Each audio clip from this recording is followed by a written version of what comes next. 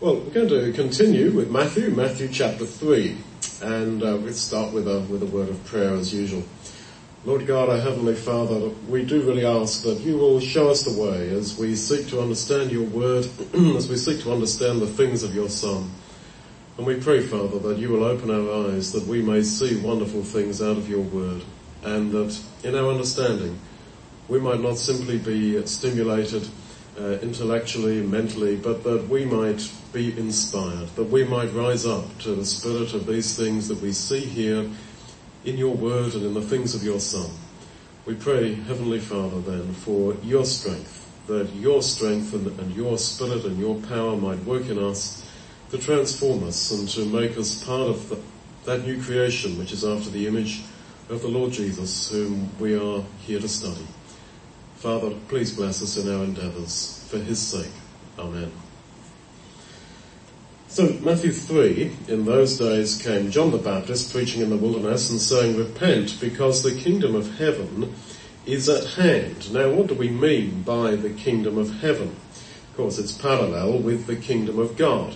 And Matthew's gospel is the transcript of his preaching to Jewish people in the first century. And so it seems to me that he's sort of using Jewish terminology and ideas here, because the Jews didn't like using or pronouncing the word God, and so heaven was very often put for God. And so the kingdom of heaven and the kingdom of God, heaven, is another way in Matthew's culture of talking about God. And straight away, I think you see a lesson there when you appreciate that actually the gospel records that we have are transcripts of the actual preaching of the gospel, starting, as we pointed out when we looked at Matthew 1, the fact that the Lord Jesus is the seed or the descendant of Abraham and David, chasing through his teaching about the kingdom, coming to his death and resurrection, and then concluding, as we probably would also with an appeal for baptism, right at the end of the gospel. And so Matthew was teaching people in terms, in language which they understood. And that, of course, is, I think, a pattern for us. To not simply boldly state the truth, as it were, but to seek to engage with people on their terms and in their frames of understanding, and certainly in their language. And so he says you should repent because the kingdom of heaven is at hand. It is coming near. Now, what does he mean by this?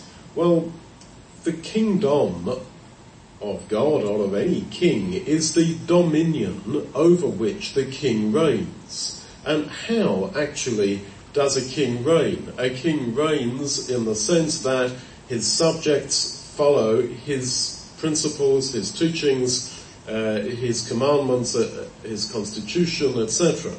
And so then the kingdom of God is a group of people over whom the king has dominion, in the sense that they willingly, in this case willingly, accept his principles, his constitution, and so forth.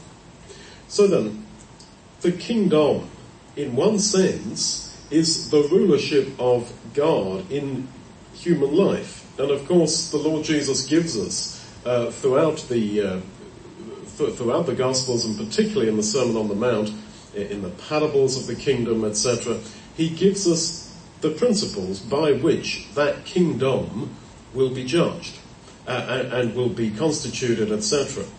And so in that sense, in a very limited sense, we can be God's kingdom right now in this life. Now, of course, physically and literally, politically, geographically, when the Lord Jesus returns and raises the dead, that is the time when his kingdom shall be literally, physically established on the earth.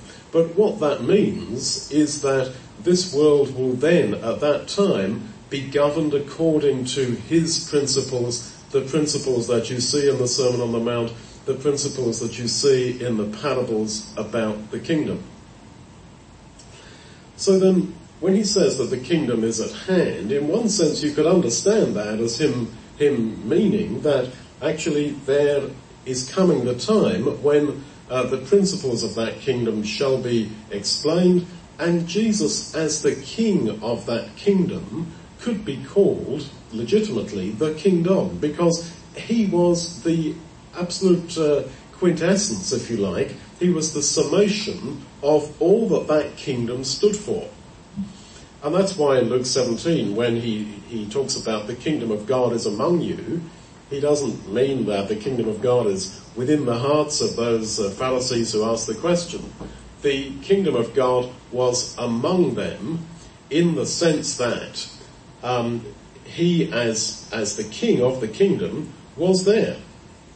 And so the kingdom of God, if you want to know what it will be like, well, it will be like Jesus, because he is the essence of that kingdom.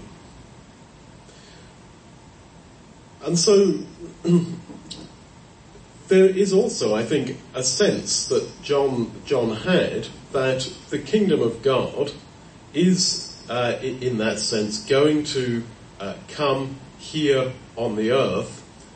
That the kingdom of God was coming in the sense of Jesus, that Jesus is at hand, Jesus is coming. And so he says, repent because that kingdom is near. And so he says, repent because that kingdom is near. I think he may also have the sense that if you, that is Israel, repent, then the kingdom of God in its full sense could have then come. Why I say that is because we're looking at Matthew chapter 3, Matthew 3. Why I say that is because he says, repent, Matthew 3 verse 2, repent for the kingdom is at hand, because this is what was spoken of by Isaiah, saying, the voice of one crying in the wilderness, prepare the way of the Lord, make his path straight. So then, I think the whole point of the Isaiah passage there that he's quoting is that if Israel were to repent, then the way of God's kingdom would come, and that Messiah would come in glory. Now, I think that what he means by that then is that the way, as in the path, was to be prepared, and then God's kingdom, God's Messiah, would come over that path, over that road, if you like, in glory. So then, verse 3, prepare the way of the Lord, make his path straight. This is an allusion to the idea of preparing a way for people, for a great king or somebody to come. And they went out and pulled all the stones out of the highway and made it straight and made it level, etc., so that the great king could come and walk over this prepared road. So then, it seems to me that John's mission was to prepare this way so that the King of Glory could come to Zion. That's very much the impression that you get from Isaiah. So in that sense it was possible that the kingdom of God could have come there and then. That if Israel had accepted Jesus, if the work of John the Baptist had been successful, then the kingdom of God would have been established there and then. And Messiah would have come over those prepared roads, or that prepared path, that prepared way to Zion. But it didn't happen like that. And so God had, of course, another plan. The whole series of prophecies you have there in Isaiah is delayed in its fulfillment until the last days, when there will be an Elijah prophet who again will be similar to John the Baptist, who will prepare the way for Jesus to come, and he will actually come this time, because Israel finally will repent. Now, we can pause there and take a lesson that God may set up various potentials. He may have an ideal that he wants us to follow. But if we don't rise up to that, then he may have a plan C, a plan B, a plan C, a plan D for us to follow. Now, it's not as if we fail, if he sets us up in a certain way and we don't go that way, that he says goodbye and see you later, you didn't follow in my way. He so thirsts for relationship with people that he really will try to continue working with people. It's rather like if somebody marries someone who's an unbeliever. That is not countenanced in the Bible as far as I understand it.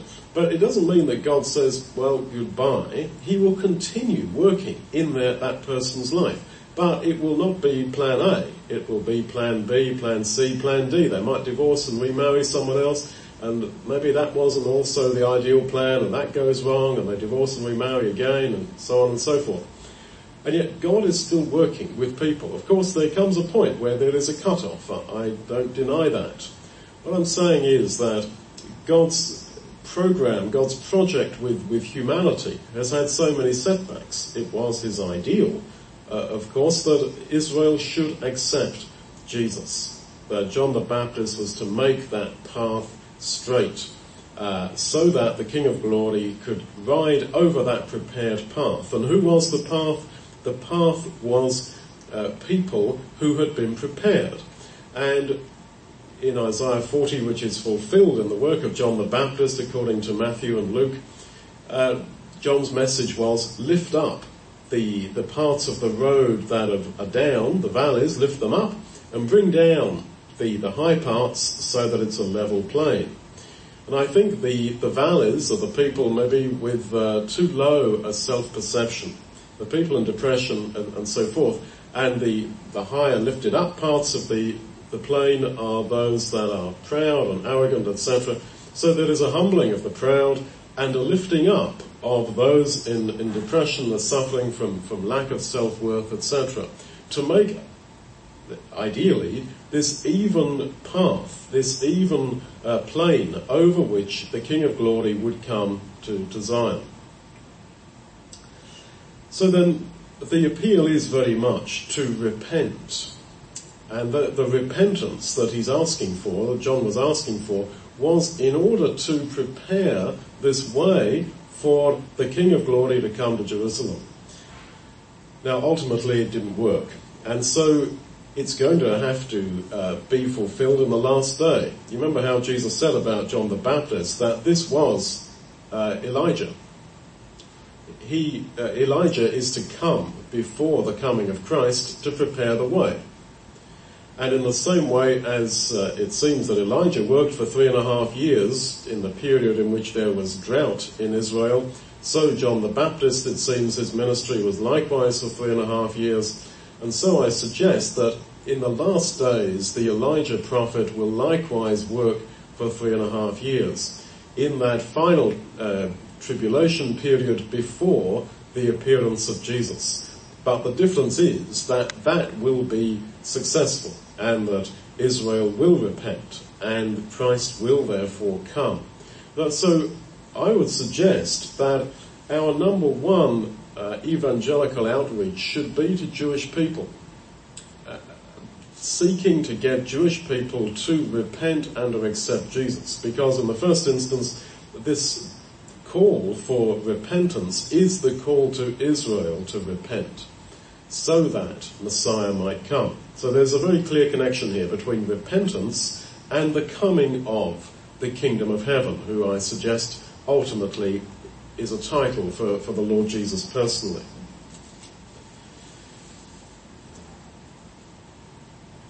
So then we read in verse 4 that John had his clothing of camel's hair and a leather belt around his waist, and he ate locusts and wild honey. Well, the wild honey was not necessarily from bees, but probably gum from a tamarisk tree or something like that. The point is that he consciously tried to make himself look like Elijah. And it's been pointed out that camel's hair was actually quite a higher class kind of clothing. He didn't have a a camel's hair coat just because he didn't have anything else to wear. But I suggest that he's actually trying to consciously copy Elijah. And so when we read about these people in the Bible that, oh yeah, John the Baptist, well yes, he was the Elijah prophet. Well, he didn't have to be. On a personal level, he could have chosen not to be, but he tried to be. And he rose up consciously, I suggest, to be like that.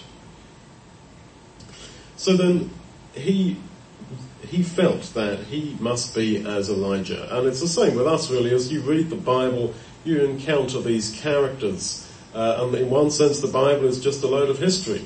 And why is it history? It's biography. It's the story of people, of David, Aaron, Moses and so forth. Why is that? Well, we all like reading biography. We all like hearing someone else's life story. It's kind of interesting. And why is it interesting? Because you see in that other guy's story something of yourself.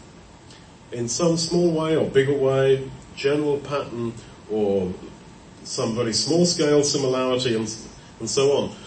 And that is why we have all these Bible characters brought before us in the Bible so that we might think ourselves into their shoes, as it were, that we might see that my life situation is not actually unique. We all tend to feel that I am totally alone in this world, that absolutely nobody has been through anything exactly like I have been through, and that may be in a sense the case, but in essence it's not the case. And the more you search the scriptures, the more you see that out of those couple of hundred characters that you encounter there, that actually there's someone for you, and probably more than one. So his work, John's work, was to make the paths of Jesus straight. And I've suggested that those paths were effectively people, the people that he was teaching. And of course he went out and preached in the wilderness, as we read in verse 1. Why does he do that? Because in Isaiah it says that the way will be prepared in the wilderness. So I'm not sure that God just told him, hey, go into the desert and preach. He had looked at those Isaiah passages and thought, I see, the way will be prepared in the wilderness, well I better go and preach in the wilderness. Which of course, humanly speaking, was not the smartest thing to do. If you want to reach a population, well you go to the capital city, you go to where the people are, you don't go out into the desert, into a place where nobody is. But that's what he did. And make his paths straight. In Acts 13 verse 10, we read of a man being accused by Paul of perverting the right or the straight ways of the Lord. The same word, right or straight. And you read about how Paul in Acts 18 instructed men in the way of the Lord. And this is the same idea, that the paths that are to be made straight is the way or the path of the Lord in human life. And we then are doing our part in preparing the way for the coming of Jesus by straightening people out, as it were, by lifting up those that are in the valley of depression, by bringing down the proud, preparing the way for the coming of Christ. You remember how he says that the gospel of the kingdom must be preached in all the world, and then shall the end come. So there is a definite connection between our witness in this last generation and the gospel going into all the world. And the coming of Christ. That when we have taken the message into all the world, and when there is response, then Christ will come. And I've said that that's specifically talking about Israel, but it seems to me also true on a global level. So then there is a definite huge role that you are playing in every witness that you make. That you are, and I, that we are playing a part in this mega colossal scheme of things whereby we, as the last generation, are preparing for the coming of Jesus, and the more effective and powerful our witness is, the quicker he will come. Now, it's all bit by bit. I mean, I'm giving this talk here in Riga, Latvia, and only 25 years ago, this was under communist power, etc., and there were very few, if any, true believers. And God is at work insofar as we want to take that message further. The whole of the former Soviet Union opened up so that we could take the gospel to it. China has opened up. And in those last 25 years, you've seen the growth of the internet, which was absolutely a paradigm shift for all of us, that no one could ever have imagined something like the internet.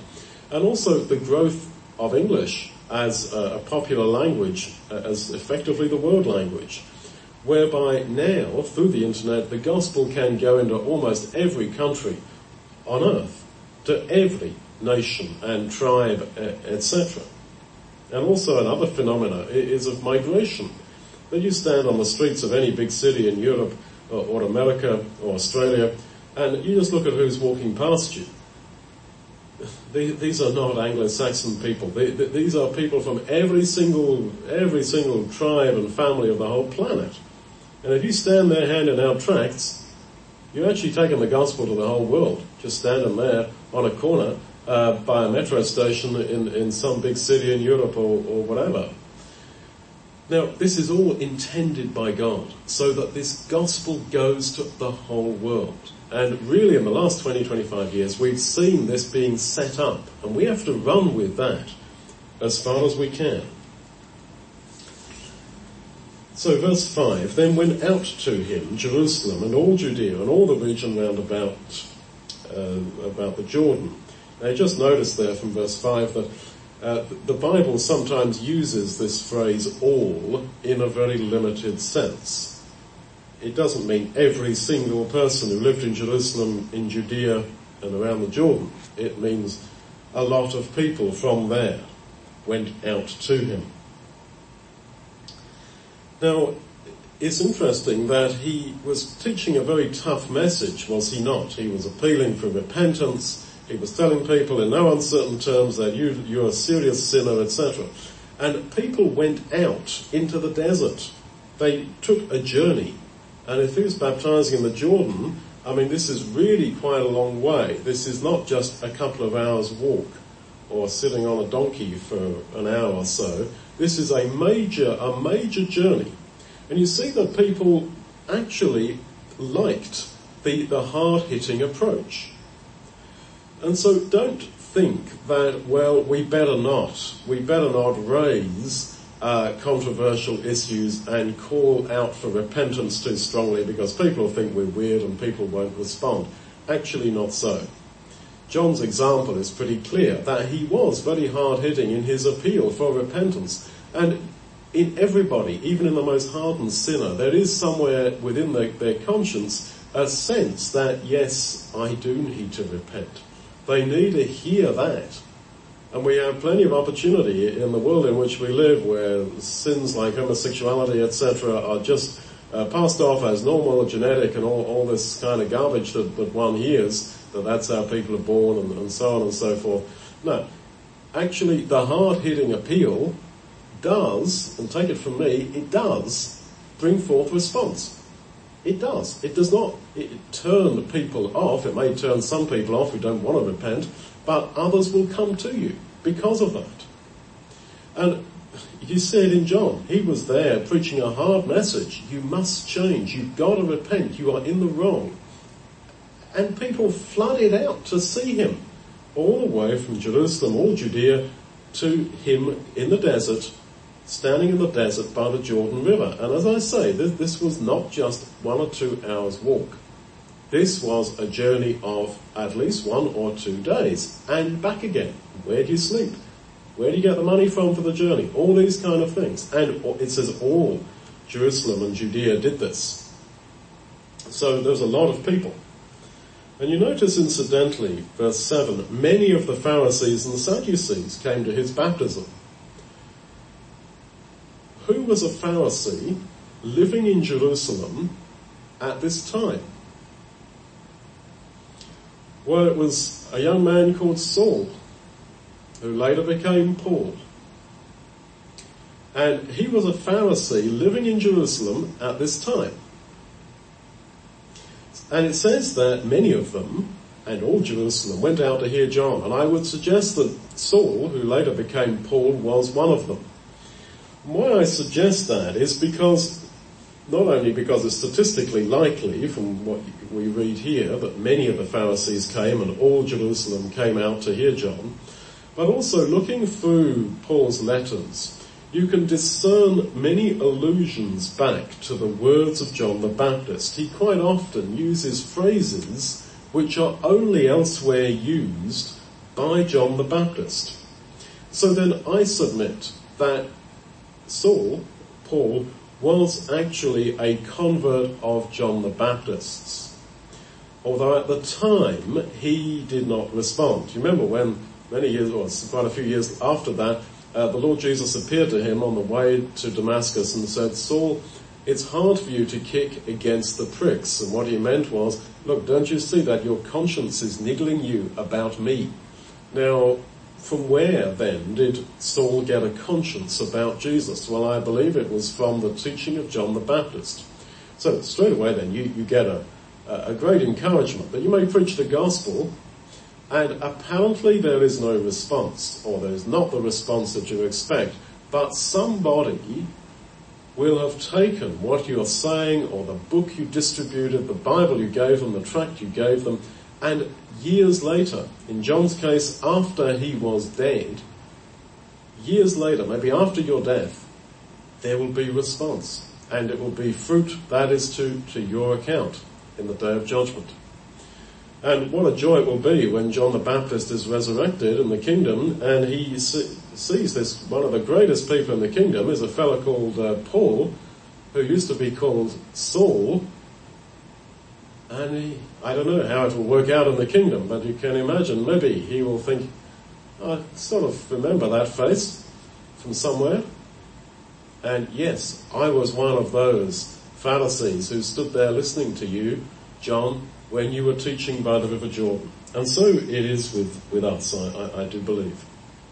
So they were baptized of him. A lot of people were baptized, verse 6, in Jordan, confessing their sins. The implication, I think, is that when they went into the water, they were confessing their sins. And the Greek word translated to confess actually means to agree with. So I think they were agreeing with the message that you are sinful. And this, of course, is the motivation for baptism, not to join a club, not to do it because everybody else is doing it, but because you agree that, yes, I am convicted of sin, and that is why I want to be baptized. And so, he says in verse 7, O generation of vipers, he says to the Pharisees, you seed of the serpent. His allusion is back to Genesis 3, verse 15. Who has warned you to flee from the wrath to come?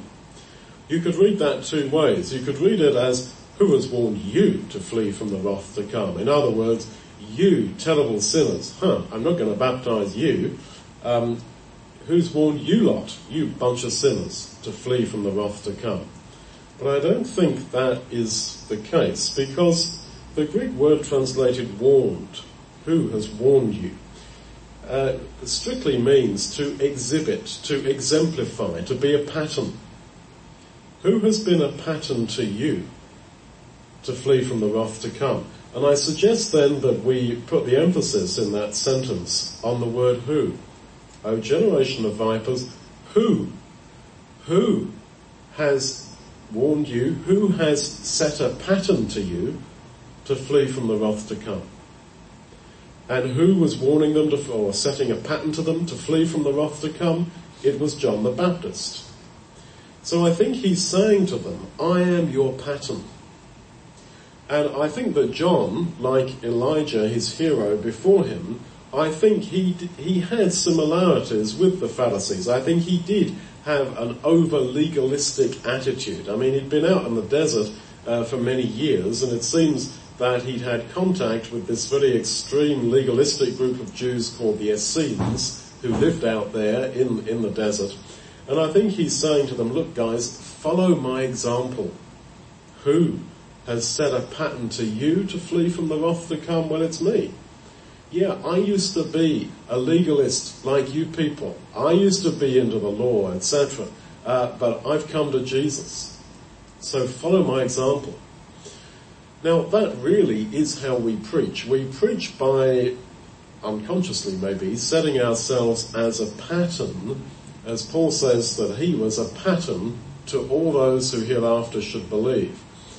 But simply telling people certain truths will not change them. But what does change them is opening yourself up and setting yourself as their pattern, of course, in order to bring them to Jesus, because we preach not ourselves, but Jesus as Lord and Master.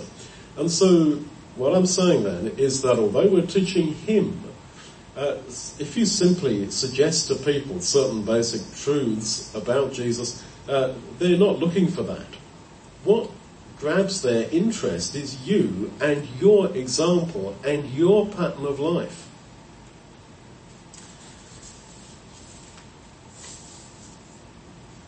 Now, when he says, who has warned you, has set an example to you to flee from the wrath to come? I said that Paul was a convert of John the Baptist, and I said that very often in his writings you can see him using terms which are only used by John the Baptist. This idea of the wrath to come, I have got a list of about 10 verses in Romans where he uses this, and 1 Thessalonians 2 verse 16. Talking about how the wrath is to come upon the Orthodox Jews. So this is an example of what I mean, that Paul is full of allusion to the words of John the Baptist. Those words that John spoke, and he probably only stood and listened to John for maybe a couple of hours before he had to go back to Jerusalem.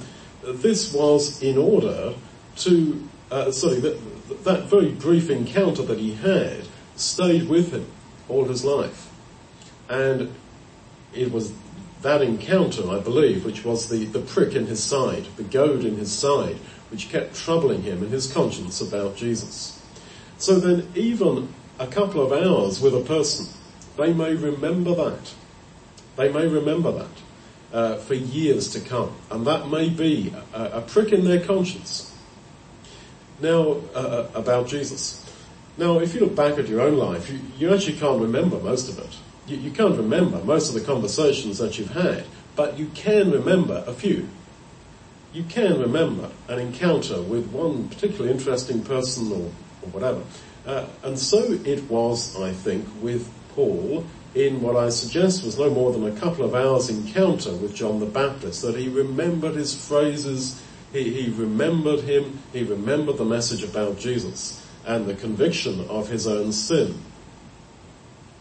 And that can be the same for you and me, that actually our encounter with others can remain with them. I mean, let's face it, most people's encounters with people are conversations about the weather, about the government, about the state of the nation and all this kind of stuff, and you just forget it, and it all passes. But occasionally, there is something that is raised in real spiritual conversation that abides in someone. And this just shows the purpose there is, the meaningfulness there is to our lives as believers and in our interaction with other people. Now, he goes on to warn them that they should not say within themselves, verse 9, we've got Abraham to our father, we're basically okay. And time and again, the Bible's focus is upon the inner thoughts of people. And he's one step ahead of them. He's saying, I know what you'll be thinking. And so many times in the Gospels you read that Jesus knew what they were thinking. And you could argue that, well, God gave him the Holy Spirit so he knew what they were thinking. But you could also argue that his sensitivity to people was such that he could see what they were thinking. And here you see with John the Baptist, who was not the Son of God. He was just John, how he could guess what they were going to think in their hearts. And actually you see that in Paul. When he writes to the Corinthians about resurrection, he says, now some man will say, with what body are the dead raised up? So again, Paul was the same. He could guess what his audience were going to think. And I think that a mark of Christian maturity is sensitivity to the other guy and particularly to our audience when it comes to preaching. To imagine, that's what they're going to think. And when you take the initiative and say, I know you're going to be thinking this, wow, then you've really touched something with people. You've really started to build a bridge in that relationship between you and them. That, that was just what I was going to say. And then you really get their attention. And after time with people, we only pay, 50% attention to what the other bloke's saying. And the art of conversation, real dialogue, real engagement has been absolutely lost in all cultures, it seems to me, not just in the West, but worldwide. There's just no meaning any longer to words and conversation. But if you can be like John, or Jesus, or Paul, and say, this is what I'm saying, and now you're probably going to be thinking this. Wow, I am actually. Wow, then you got their attention. Then you got the bridge right into their attention. Well, he says that they are to bring forth fruit appropriate to their repentance. But actually, the bringing forth of fruit is an ongoing thing, because Matthew 21 verse 43, the Gentiles are the nation that bring forth the fruits in their season, the fruits of the kingdom. So then the motivation for our bringing forth of spiritual fruit is repentance. And repentance in that sense is ongoing, because it is the ongoing basis for bringing forth fruit.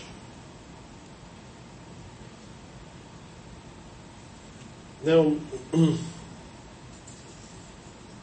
verse 11, I indeed baptize you with water unto repentance. That is, from what I understand, what the Greek means.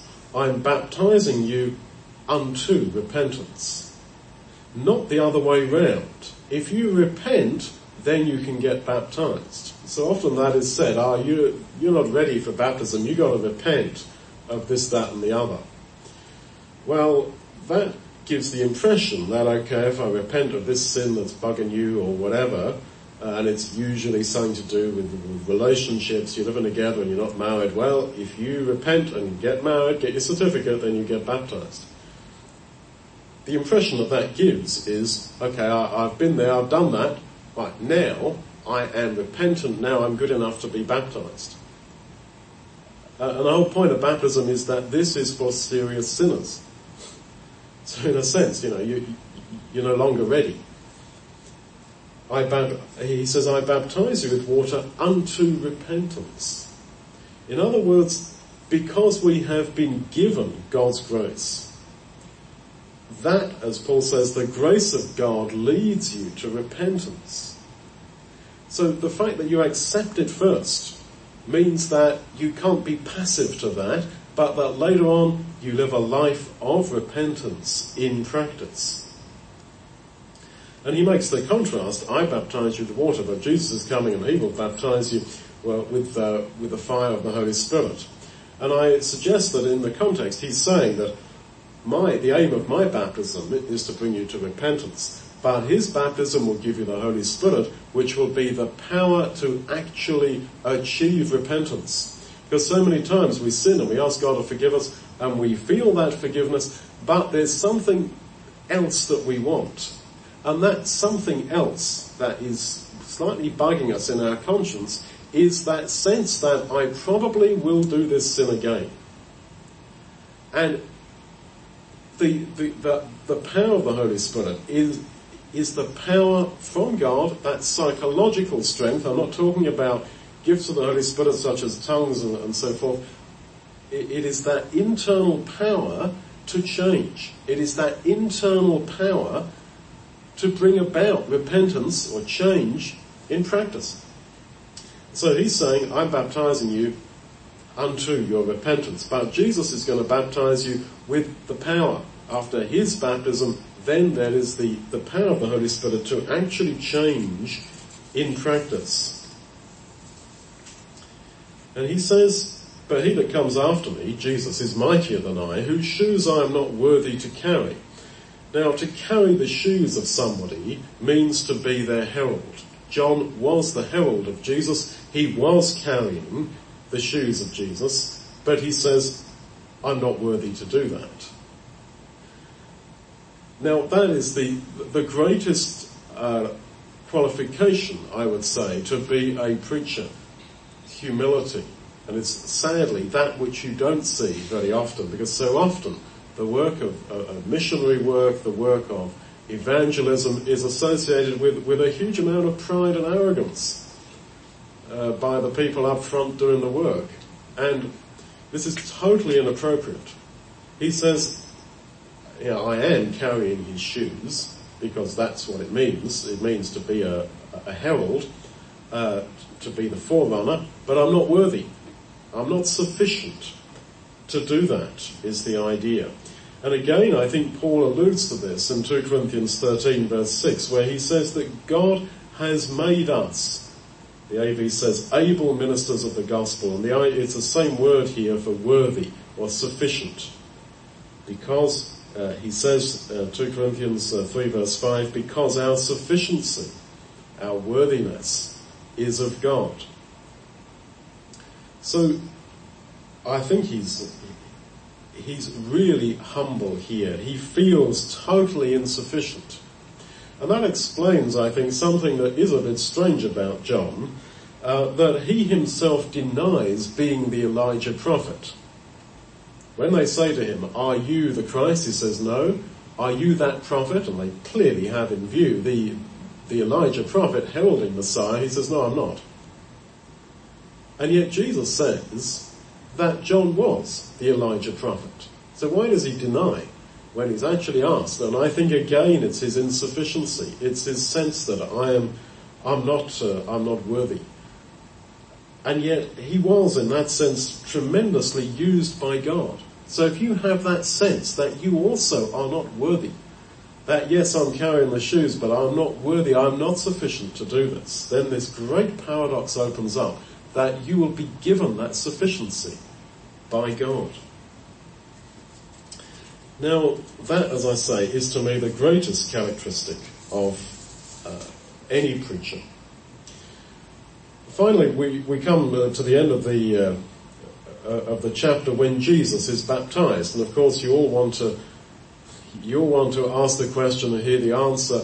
Well, why was Jesus baptized, and what does it mean when we read in verse 15, thus it becomes us, John and Jesus, to fulfill all righteousness? What does this mean? Well, I'll give you my stab at it. Thus it becomes us. There is John and Jesus in view here. Jesus doesn't say, thus it becomes me to fulfill all righteousness. Thus it becomes us. In other words, you, John, have got to play your part in this. And to fulfill is literally to perfect all righteousness. This, John, is how we are going to achieve complete righteousness. Perfection. Just imagine, there's all these half-naked people lined up there on the banks of the Jordan. Old grannies, pretty young women, mixed up kids, wealthy people, Pharisees, some of the Pharisees were baptized, it says. Very confused people, very simple people, very clever people, very fat people, very thin people. Every kind of person. And they're all there half naked, rather self-conscious, I guess, on the banks of the Jordan. And waiting in line with them is Jesus. And John sees him surrounded by all these sinful, mixed up people, fat ones, thin ones, the rest of it. And he obviously thinks, oh, wait a minute, this is the Son of God. And Jesus is saying, go on. We need to do this to achieve perfection. And I think what John was worried about was, but Jesus, you're the Son of God. You should, stand in another part of the river. You shouldn't stand in this line. You should stand, on your own. I'll do a separate service for you. You're different. And Jesus is saying no. That the way to total perfection for him, for Jesus, was through this act of identity with normal, sinful human beings. The fat ones, thin ones, ugly ones, pretty ones, clever ones, simple ones, silly ones, smart ones, etc. It was this act of identity which was the stamp of his utter perfection, and he needed John to help him do that.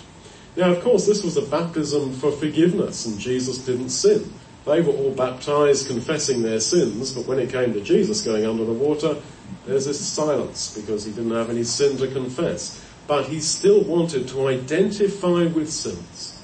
So in those moments when we sin and we feel that, therefore, there is a barrier between me and God now. Well, in a sense, that is true. In another sense, Jesus died and was in the way that he was, having our human nature as our representative, so that even in those moments, there is not ultimately that barrier.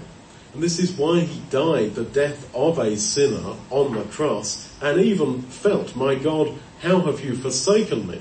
When all the way through the Old Testament we're told that God will not forsake the righteous, and he will forsake the wicked.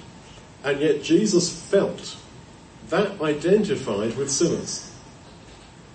Not that he was. This is the wonder of it all, that he was holy, harmless, and separate from sinners. And yet, he was totally identified with us through having our nature, through being our representative. And I think that this act of baptism was therefore highly significant, psychologically, spiritually, theologically, whatever term you want to use, because it was through that him and John, or John helped him to complete, to perfect all righteousness. Because actually righteousness is perfected not by separation from that long line of sinful humanity that it was waiting there on the banks of the Jordan for John to baptize them. No.